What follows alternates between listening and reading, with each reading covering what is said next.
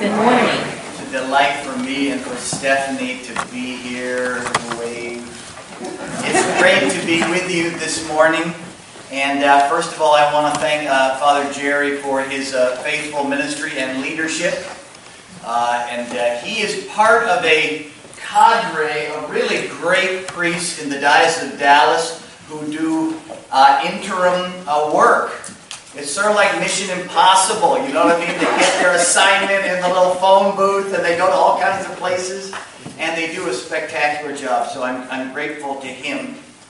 And I'm grateful to you all for your faithfulness on behalf of Jesus Christ here at St. Dunstan's. I have to tell you that we are grateful for your ministry, and I guess we count on you to be the strong parish that you are in the coming months and years here in Mineola, but also on behalf of our ministry in East Texas in general. I was just thinking it's really nice to have a Sunday morning without a microphone. I was at the cathedral Christmas Eve, and we enjoyed the service, had a great service, and afterwards I asked my daughter, how was that, you think? And she said, oh, it was great. It was like Christmas carols sing along with George. Turned out it had a really live mic. And I'm a little bit like your sign in the parish hall which said, if your voice isn't good, then sing loud. So I sang all the Christmas carols with no skill and great gusto. So it's nice to be free of amplification. I have one more intro word. When they teach preaching, they tell you, do what you planned. And don't launch into another sermon that you just thought of. Having said that, I'm about to do that, which is that your first lesson, boy, what a wonderful lesson. That would be a lesson to read every morning as you get up in the morning. Do you know what I mean? The prophet says, I love you, and whatever deep water you're going through, I'm going to take you across, and I'm going to get you where I mean for you finally to go. And I rule the whole world, all the nations are mine, but I will give them all up because of my love for you. So if you're looking for a spiritual discipline, try that one every morning as we get up.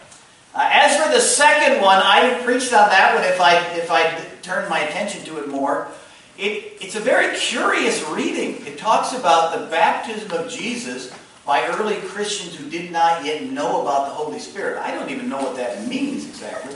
Only that it took a while for the early Christians fully to understand what had happened in the death and resurrection of Jesus. So as I give you the sermon I did prepare, I'm going to try to work that one in there somewhere.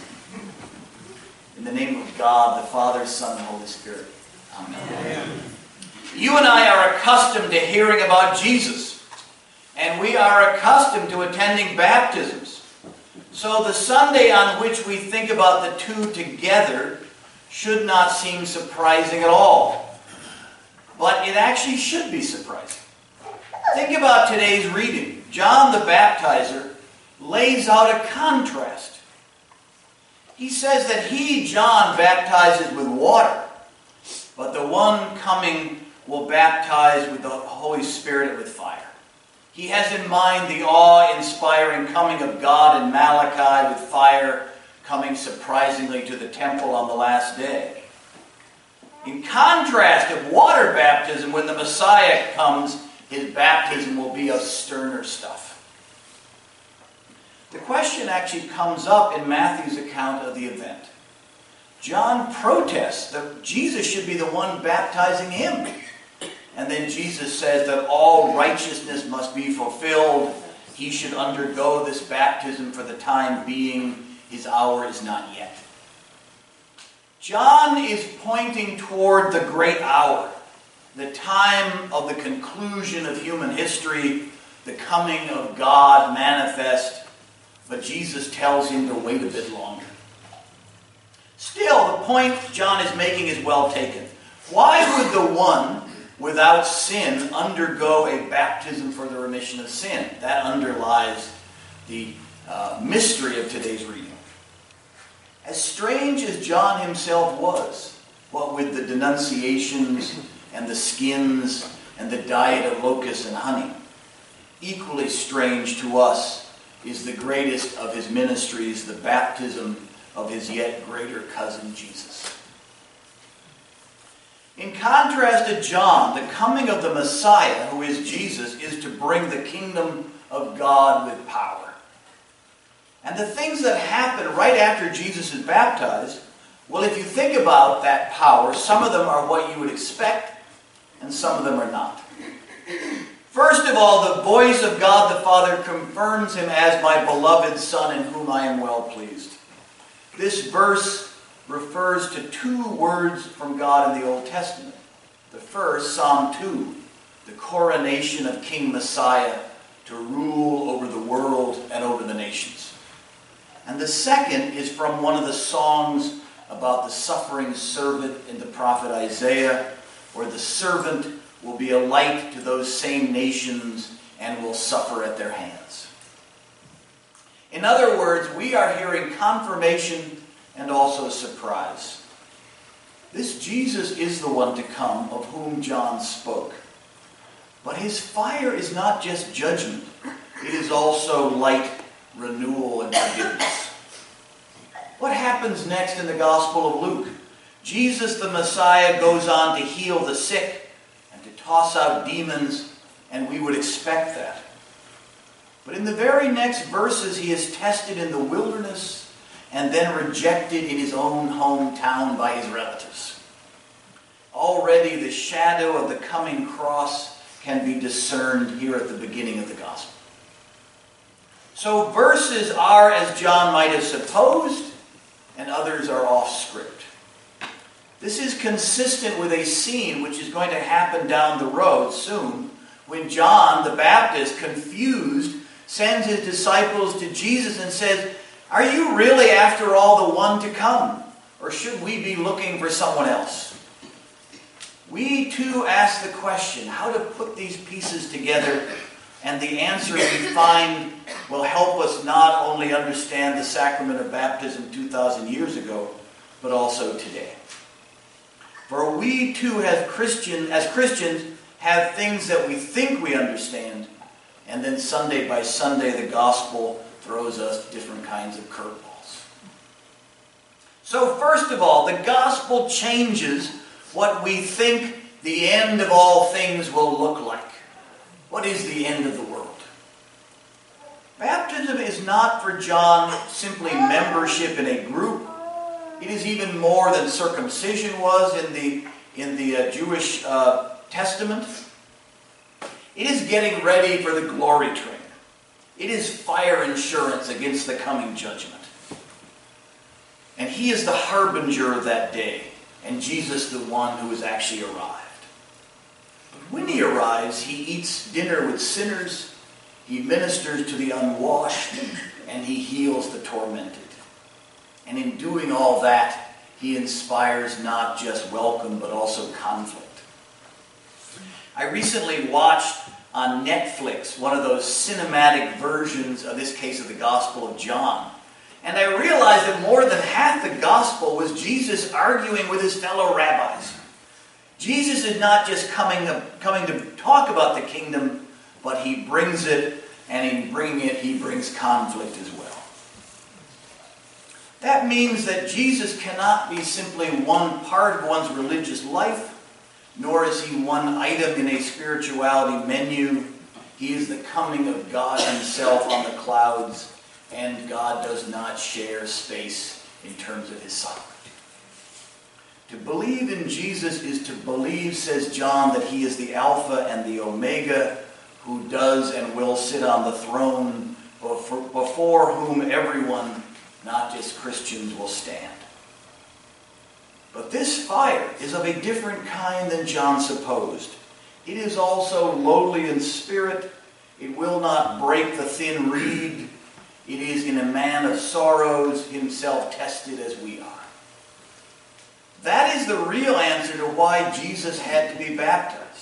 His glory and his rule, these very things are exercised as he does not refuse to enter the fullness of our condition, we who are broken and mortal.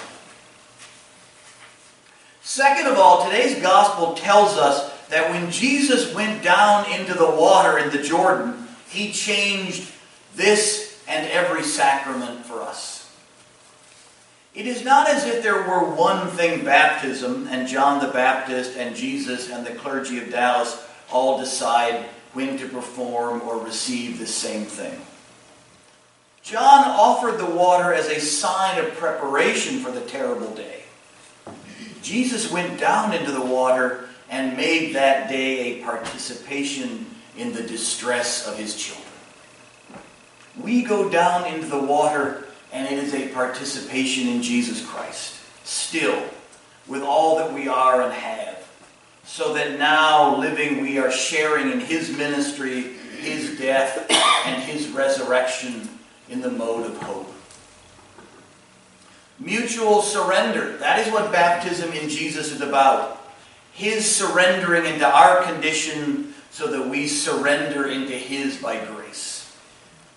All the sacraments are Jesus immersions, full stop.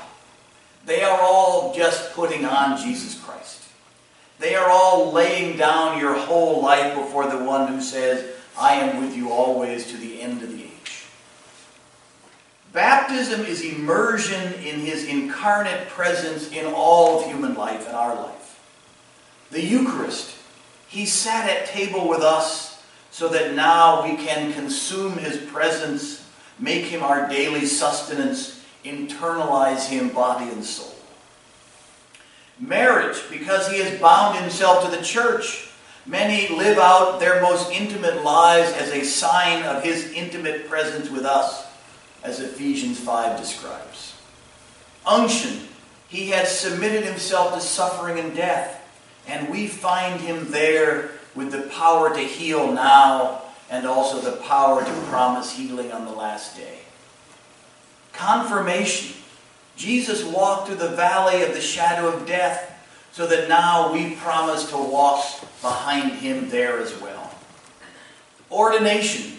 He is our one high priest so that some are called to promise to live out their days as reminders that he has by grace made all of you a priestly nation.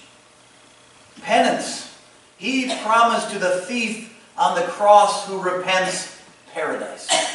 So that now we surrender our lives to him as he lives in us, we who are forgiven sinners who have promised in gratitude to walk the road of radical forgiveness.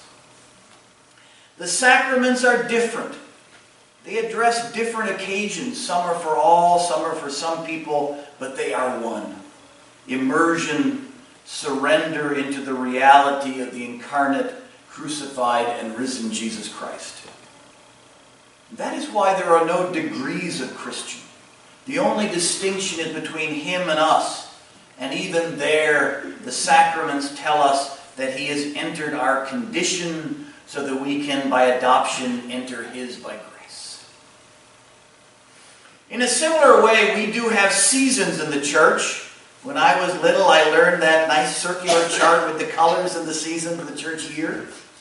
And we move through Advent to Christmas to Epiphany. But they too are all one. All ways to say that we give our days over as a sign of our living for the one who has died and risen for us. Advent to prepare for his coming. Christmas reminded that he is incarnate among us. Lent because we fail him. Holy Week because he died for us. Easter because he is now risen with us. Pentecost because we are immersed in Jesus Christ by the power of the Holy Spirit. Second lesson. Ordinary time because immersion is never the end of the matter. Still on this side of the veil. We have to then walk with him as disciples. And in all these seasons, Epiphany, we are reminded as cousins, distant cousins of John, that our sacraments, they are, as with John, men and women, you and I, using water or bread or oil or hands simply to point to the one who is greater than us. The sacraments of the church are in our hands that, but they are inhabited by the risen Jesus Christ. And from his side, they are more than that. though we have no power to make them so or manipulate them. Because of his inhabiting the sacraments, they have power and freedom which come from him, and they are fire and enlightenment and purification and renewal. We on our own, as church, we might as well be John, and so would our sacraments be. But because from his side they are infused, as are our lives, so they and we are full of gratitude to the one who was and is to come, the Alpha and the Omega, who has died, and behold, he is alive. Amen. Amen.